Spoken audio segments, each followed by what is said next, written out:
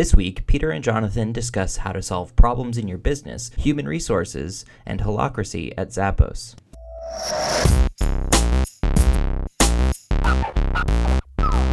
You're listening to the Bcast, the official podcast of bplans.com. Each week, we discuss the latest news, resources, and advice for entrepreneurs and small business owners. I'm Jonathan Michael. And I'm Peter Thorson.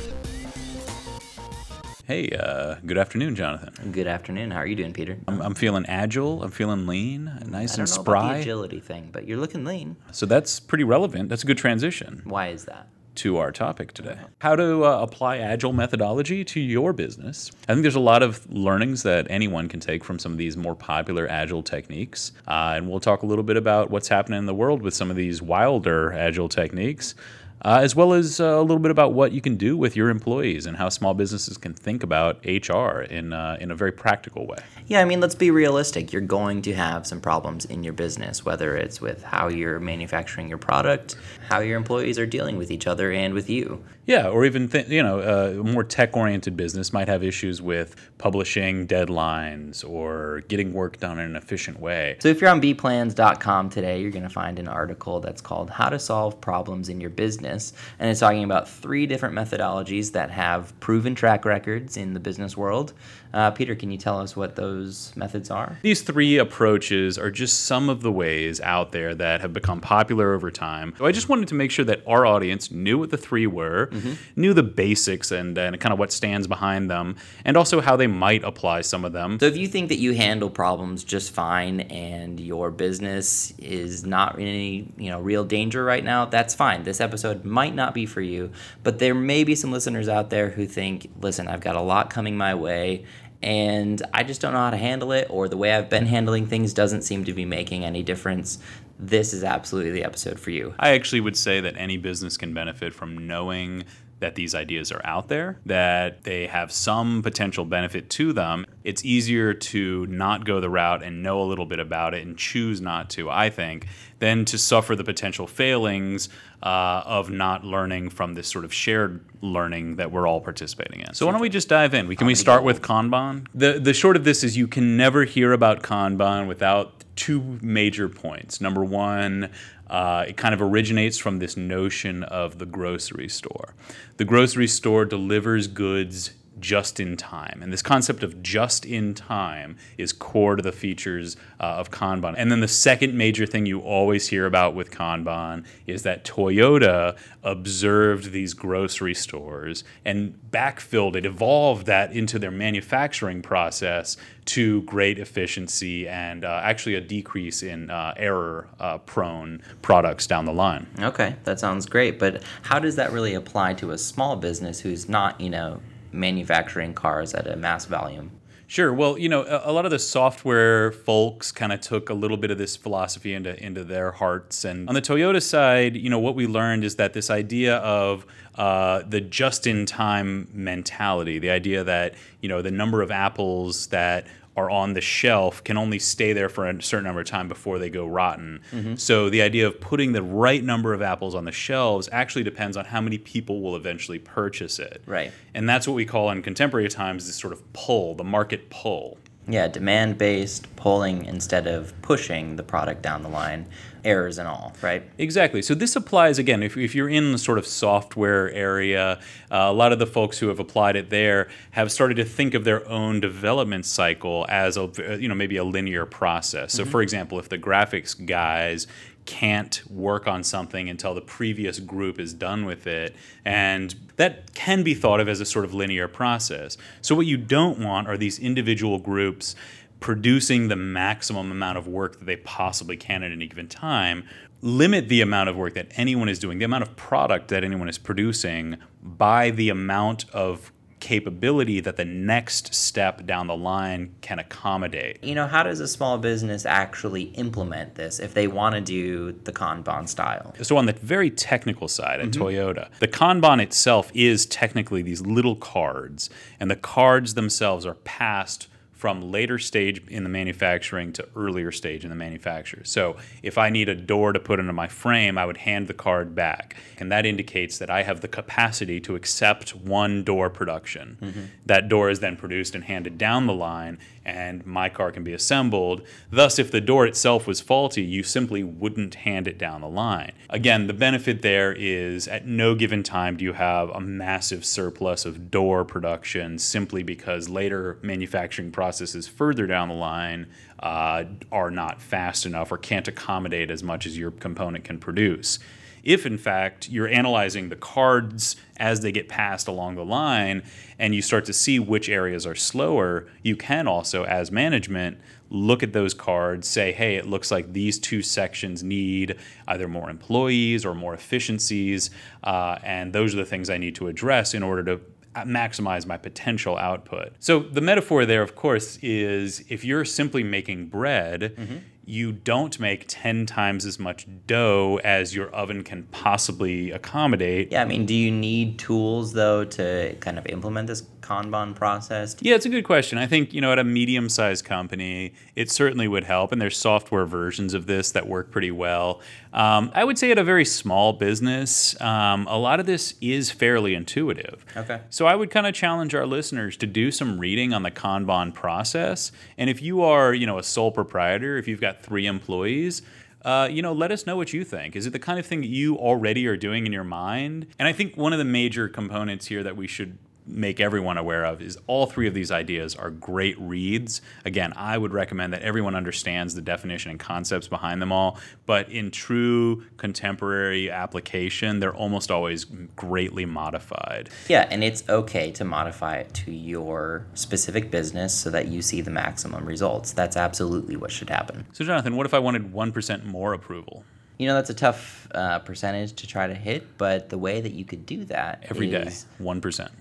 And I'm going to give you a mindset and a philosophy. That's what Kaizen is. I see. Okay, so this is not so much, a way to implement this massive, problem-solving thing. It's a mindset. It's a philosophy of continual improvement. So Kaizen is about anticipating and avoiding problems ahead of time instead of being surprised and crippled by them. The word literally means change for the better. And again, this was popularized by Toyota. There's actually a great story on NPR called The End of the Line. So there was this factory in Fremont, California that was actually a joint venture between GM and Toyota. Both companies had some problems that they needed to solve, and they figured that the best way to solve these was to work together to try to solve them. And originally, this factory was a GM factory and actually had become quite known for just running rampant. There was a union in place and workers were allowed to drink, all kinds of, debaucherous behavior. And Toyota came in and implemented their production process. And one of the main takeaways from that was that Toyota uses this concept of Kaizen, continuous improvement from anywhere on the line. Any individual can notice something, innovate, and bring that to the attention of everyone else. So you can improve your drug use on the job. Is that what you're saying? False. I see. So GM had this philosophy of never stop the assembly line for any reason, no matter what. Because if you do, you're going to get fired because you're stopping production. But because of the situation at this factory, Toyota, on the other hand, had this philosophy of anyone can stop the line. If you see something wrong with the process, pull the chain, stop the line, and fix it. Continuous improvement across the board, and that's going to, in the end, produce a much higher quality product. So that sounds kind of compatible with the previous idea. Yeah, absolutely. But in most companies, I really do believe innovation can happen at any given level. If your customer service team is unbelievably great and innovative, a thing as simple as customer service might become your defining characteristic. So is it good to develop a spirit of Kaizen in your company? Yeah, I absolutely think the way to apply this is in the culture of your work. It's not the job of the CEO or of your middle managers to be the only ones innovating. If you notice a problem that could be improved, X%, even if it's 1%, bring it to the attention of everyone else. Right. So it's kind of an open-mindedness if you're a top-down type organization. The way you can implement this with your business today is have a conversation with your employees. Essentially, no idea is too stupid. Please bring your ideas to this, job, and we'd love to hear it. It's not always going to be implemented, but we're going to listen to it and we're going to consider it. So really the Kaizen philosophy is something that we can apply, and I think we should probably apply some reading materials, some takeaway reading materials if people want to follow up on that. Yeah, I'd suggest the article Getting Better at Getting Better by Alan Henry at lifehacker.com. I'd also suggest an article that we published on the Live Plan blog, which is our software blog, about our customer called Jed's Plant Pickets. And he talks about kind of using that philosophy to find efficiencies in his manufacturing process that leads to him being able to lower his costs without kind of getting rid of the quality of his product. So the third word we've got on our funny words list, we Scrum. talked about Kanban, we've talked about Kaizen, and now we've got Scrum. So Scrum is more of a process, an application of process. So what's the deal with it? This is another area where I'm not an expert, But you do it, Jonathan. You do Scrum every week. Here's what I am when it comes to Scrum. I end up being what they call a product owner. Great. So I get to say, here's a project that I want to see happen. I need it to be done sometime in the future. Sometimes I need it done, next week, and I pass that on to a Scrum master. Okay, so before we get too culty with our language, this because is I getting think weird. So while Kanban was predicated originally on pulling the nature of manufacturing forward, Scrum assumes intrinsically that there is some need to move the process forward, and it maintains a very similar type of focus only on a very small number of things for the period of time that you're working. But in those senses, they're similar. In almost every other way, they're different. So Scrum is a process by which teams can get very large projects done by breaking them down into very small tasks and only focusing on those small tasks for the small periods of time called the sprint that they are focused on those tasks for. And the Scrum is the meeting where they all huddle together. This actually works well when you have a number of larger projects that need to be done, because then what it allows you to do, like you said, you break down those large projects into smaller tasks.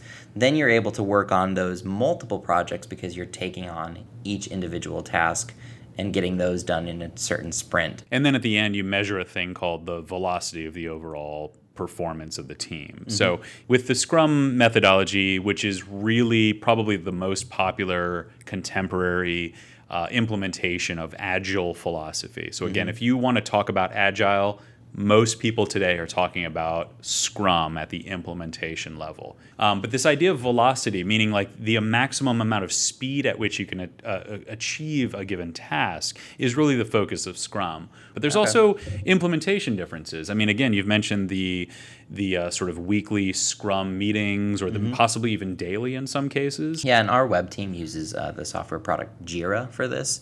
It's just a way to track those things together, get all of your tasks in the same group and work them through the line and follow like how are they doing? Are they getting completed on the time that we thought they would? And there's a thing called the burn down rate, which is in this 2 to 4 week sprint, we said we're going to complete these number of projects. Well, as that time goes on, have you completed the number of projects that you said you were going to complete? And your burn down rate should eventually go down to the 0. You've completed all of your tasks by the end date. So, I mean, it's cool to think about. How does this apply to, all of our listeners? Right. I mean, maybe that's something that our listeners can write in. I mean, if you're listening right now and you don't think Scrum could possibly apply to you, let's think it through. Maybe we can chat about it. It might be an interesting little exercise on our part to see if it could apply. Yeah, and there's an article called Is Scrum Right for Your Business? It's by Sarah Angelus of the Business News Daily. And there's a couple things to think about. Is it the right cultural fit for your business? It does require some discipline. It requires measuring what you've done and using that to help estimate what you need to do. It's going to be a time investment to figure out how that whole process works. But both of these approaches, the Kanban and the Scrum approach, have a certain set of rules, really, a certain structure to them. So in a way, you have to kind of learn this way of doing things in addition to the actual job that you're really doing. And the benefit of taking the time to learn that is that you're going to be able to find efficiencies, you're going to be able to break tasks down into the smaller chunks, and therefore be able to get more done sooner than you would expect. Yeah. So it's interesting to think of these three processes as something you might apply to any given small business. Again, we'd love to hear your feedback on each one, but we really recommend that you check out the links and read more about each one. If you choose to apply none of these three, that's great, but Right. we do believe it's better to know what they are and choose not to apply them, rather to not know that they are out there for you. So, one extreme example that I've heard about a lot recently, and this is ever since maybe May of this year, at Zappos, Tony, the CEO, sent out a big memo talking about how the company was going to be run moving forward. But his approach was called holacracy. It's a progressive, very sort of like ultra contemporary, if you will, approach to business management. But really, this holacracy is nearly culty, I would say. And I don't mean that in an ultra critical way. I just mean it starts to approach a bit of a culty sort of vibe to it, let's say. Yeah, and let's talk about that, and we'll get to why it kind of ends up feeling like a cult. But the basic idea of holacracy is there are no managers. Everybody has value and the ability to work on what they think needs to be worked on, and that leads to what? So, that's an interesting starting point. And at the end of the day, what happens is that each individual is tasked with some small portion of what their former manager would have applied to their day-to-day workday by, a series of concentric circles. Each worker is involved in these circles, and the circles collide with each other.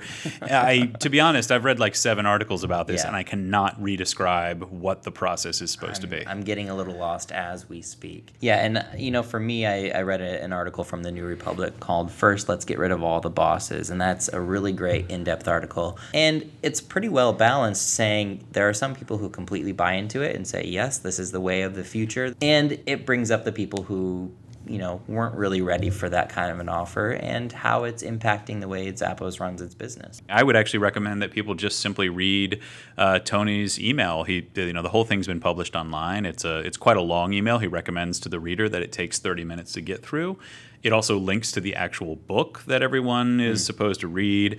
And therein kind of is a bit of my concern with the whole thing. I mean, I would love to hear about this going really, really well. Yeah. But I have my concerns about it. And one is the level of learning that it takes for a simply tasked employee to perform this networked, managed, systemic approach of holacracy. Yeah. For the person who's, doesn't have a lot of experience and is working at a company like this, and previously in this hierarchy, was kind of low on the totem pole, how do then they make decisions and feel comfortable making those decisions with any real sense that, I'm going to keep my job if I make a mistake, because I don't have this like direct relationship with a manager to talk through that, get feedback. What does that look like? That's kind of a crazy concept, I think. It would seem very confusing, I think, on a day-to-day basis for your average, 9-to-5 type employee. I agree. I'd also be a little concerned, from a top-down perspective, one of the values of like a Scrum or a Kanban type system is that if you have very highly skilled workers, there's a couple worst things you can do. One of the worst things you can do is have them distracted by 10 other things that they need to do in a given day. The other concern is typically management can consist of what I kind of call this master craftsman. The person who is best at computer program might also then go on to lead the team of computer programmers, which is fallacious in 2 different ways. Number one, you're taking away from their time that they can spend programming computers. And number 2, their skill set was not in personnel management, which now you've promoted them to. So I'm worried in this Zappos case that what he's doing is redistributing a lot of this management work, and management can be a very skilled profession. Right. And some of the, criticism of this method so far, might involve the idea of like, oh, well, this is just a way to get rid of managers, because the problem with managers is you get into this bureaucratic system and you get a high-paid person who really isn't contributing too much to the productivity of the company. So what do we like about the idea of holacracy? Is there anything? No, there's something nice about it. There are certainly management inefficiencies, and as your company grows increasingly large, and I think our audience may not relate to this, but they can probably see it out there in the world. If you've got 10,000 employees or 1,000 employees, 500 employees, there seems to be some waste in there, and how do you address it? In the smaller scale, you can start to say, hey, I can identify the managers who are wasting time and not being efficient and simply either ask them to improve or let them go. Once the organization gets to a certain size, I'm sure that's very difficult. But one of the things brought up by the article that I referenced earlier that I think is a great example of sort of where this doesn't work is the idea of compensation. Who decides who gets paid what? And now that you've gotten paid this amount, and you've done extra great work and you're ready to get paid more because you think you deserve it, who do you talk to? And the article answers that, which I think is great. Yeah. At the end of the day, it has this very sort of intercircular structure, and you've got some just above minimum wage workers asking the CEO of the company for a raise effectively. Another question I would have for this system is there are a lot of directional, functional, vision-based direction that goes down to the individual employees, that go down to normally the sort of management structure that are decided either at the very top of the company or somewhere in the middle, right? Mm-hmm. So, for example, if a marketing campaign is going to go live next month and it's because of these 6 factors, who is the one who says the deadline is X, the budget is Y? Both you and I have kind of communicated the idea of like, look, we don't work there. We aren't involved in how this plays out, so we can't really judge if it's right or not for Zappos. But at the same time, let's be real, okay? If you were working there, what do you think would be your situation? How would you feel about it? I would be bugged out, man. Pretend you received that email. Check out the book. To me, honestly, it reads like science fiction. I mean, I'm like reading the Cryptonomicon over here, and it's a little crazy. Yeah, and I think I'd agree with you, but bringing this back to kind of the overall theme of our episode today about solving problems with your business, I think it's worth noting that there is a possibility of trying to solve problems at such a level that then you actually end up creating more problems by instituting these, company-wide processes that then everyone has to spend time learning, which takes them away from doing the actual work to get a product out, to, do a service. It's really hard to deal with, isn't it? Yeah, I mean, if I can make one recommendation, innovate where you can and don't feel like you need to innovate absolutely every corner of your entire business simply to be innovative. So it's okay to just be innovative in some spaces. And I think that's really the advice I would give to our listeners is if you're great at some things, feel free to stick to those things. You don't need to be absolutely cutting-edge innovative in absolutely every aspect of your business on a day-to-day basis. That sounds great. I think that's a great word. Yeah, let's learn from what other people have learned from. Sounds good.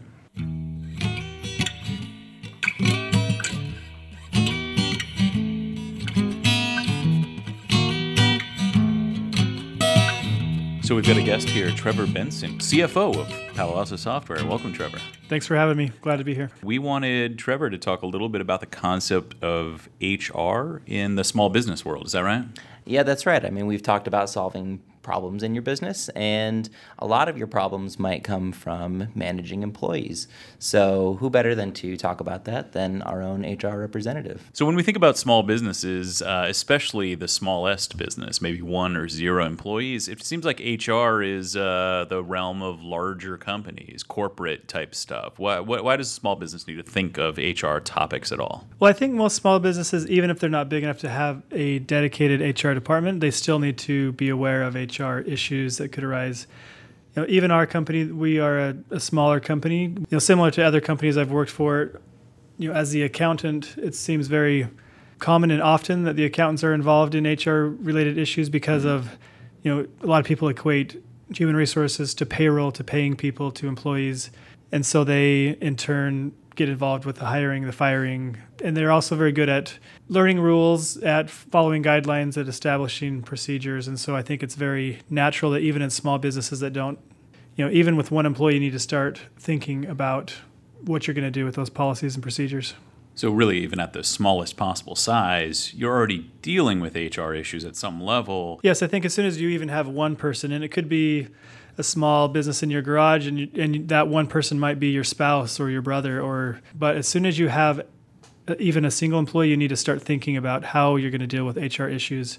So how do you make that transition from my brother, my uncle, my cousin are all putting my products in boxes, that kind of thing, to the point where you're sort of making it official? Is that a transition that you expect a lot of these small businesses, maybe some of our listeners, to be going through at a certain point in time? I think definitely a lot of times what happens is people don't think about it, and then later when things happen, when there's problems, they're trying to retroactively figure out and fix things. And that could be something as simple as delineating, responsibilities. Maybe there's a husband and wife team, and maybe one is more adept at a certain part of the business, but eventually there comes a point where you have to sit down and talk about it and draw lines about who is going to do what, when and where, who's going to be responsible, because at the end of the day, you have to have someone in charge. So in charge of what? Sorry for being stupid, but what is HR? Where does it start? Where does it end? There's a lot that goes into it. I think, the beginning obviously would be the hiring process. And so that could be, how are you going to pay the person? How are you going to track their hours? How, do you offer insurance? Are you required to offer insurance? With the new Affordable Health Care Act, how does that impact you as a small business? We're in Oregon, they just passed a sick leave act that's going to affect even small businesses. And, so even as low as one employee, how are you going to track that sort of thing? Payroll taxes, workers' comp insurance. There's a lot of things that are involved that you should think about and know the answers to before you even have your first employee. So it's not just covering to make sure you don't get in trouble. Is it more than that? Yes, I think it's more than that. Part of it is recruiting and retention. If you haven't thought about some of these things and you're trying to get a valued person to come work with you, why would they work with you if it's unclear how are they going to get paid, how much they're going to get paid, how often they're going to get paid? If you do offer insurance, how is that going to affect them if they have a family, if they have other things that they're dealing with? There's a lot of things that are more than just covering the legal requirements of having employees. So it could come all the way down to employee retention, which can reduce costs for the business overall and keep the business more effective and efficient over time as well, you're saying? Yes, exactly. And I think also, in addition, as you start to have employees, even if it is a husband and wife, the dynamic of the relationship changes. It could be your best friend that you've had since elementary school, but as soon as you start a business together, there is going to be some type of issues that will come up, especially if it's with a close person that you knew outside of this business. Okay, so Trevor, let's assume that one of our listeners or multiple listeners of ours haven't yet hired their first employee, but they know it's coming. What are some things that over the years of your experience you wish you had known before you started, or you think are maybe common pitfalls or things that people won't expect to have to do with human resources? I think one of the biggest things is they don't understand all the taxes, I would say, is probably the hardest thing. Recently we had an employee that relocated to Texas. The hiring manager was fine with that. This person had worked here for a while. They could work remotely. Kind of after the fact, you're trying to figure out, okay, well, what jurisdiction do they live in? What workers' comp insurance do they have to be set up with? What unemployment insurance do they have to be set up with? And so I think, if you can do a little bit of that research beforehand, it's not too late if you haven't done it yet. You can do a quick Google search, internet search, and find information. You can call your local tax jurisdiction. You could call a local CPA. I think there's a lot of resources out there that you can use. All right, so tax information, do some research there, talk to a CPA, get the ball rolling on that. Any other things that people should look out for? I think the biggest thing, and I talked about it a little bit previously, but is to make sure you have a clearly defined role for which they are being hired for. If you are making something in your garage and they're helping pack and ship it, make sure they know exactly what it is. I think a lot of times with new employees, there's frustrations between the owner or manager and that new employee because they don't tell them what's expected of them.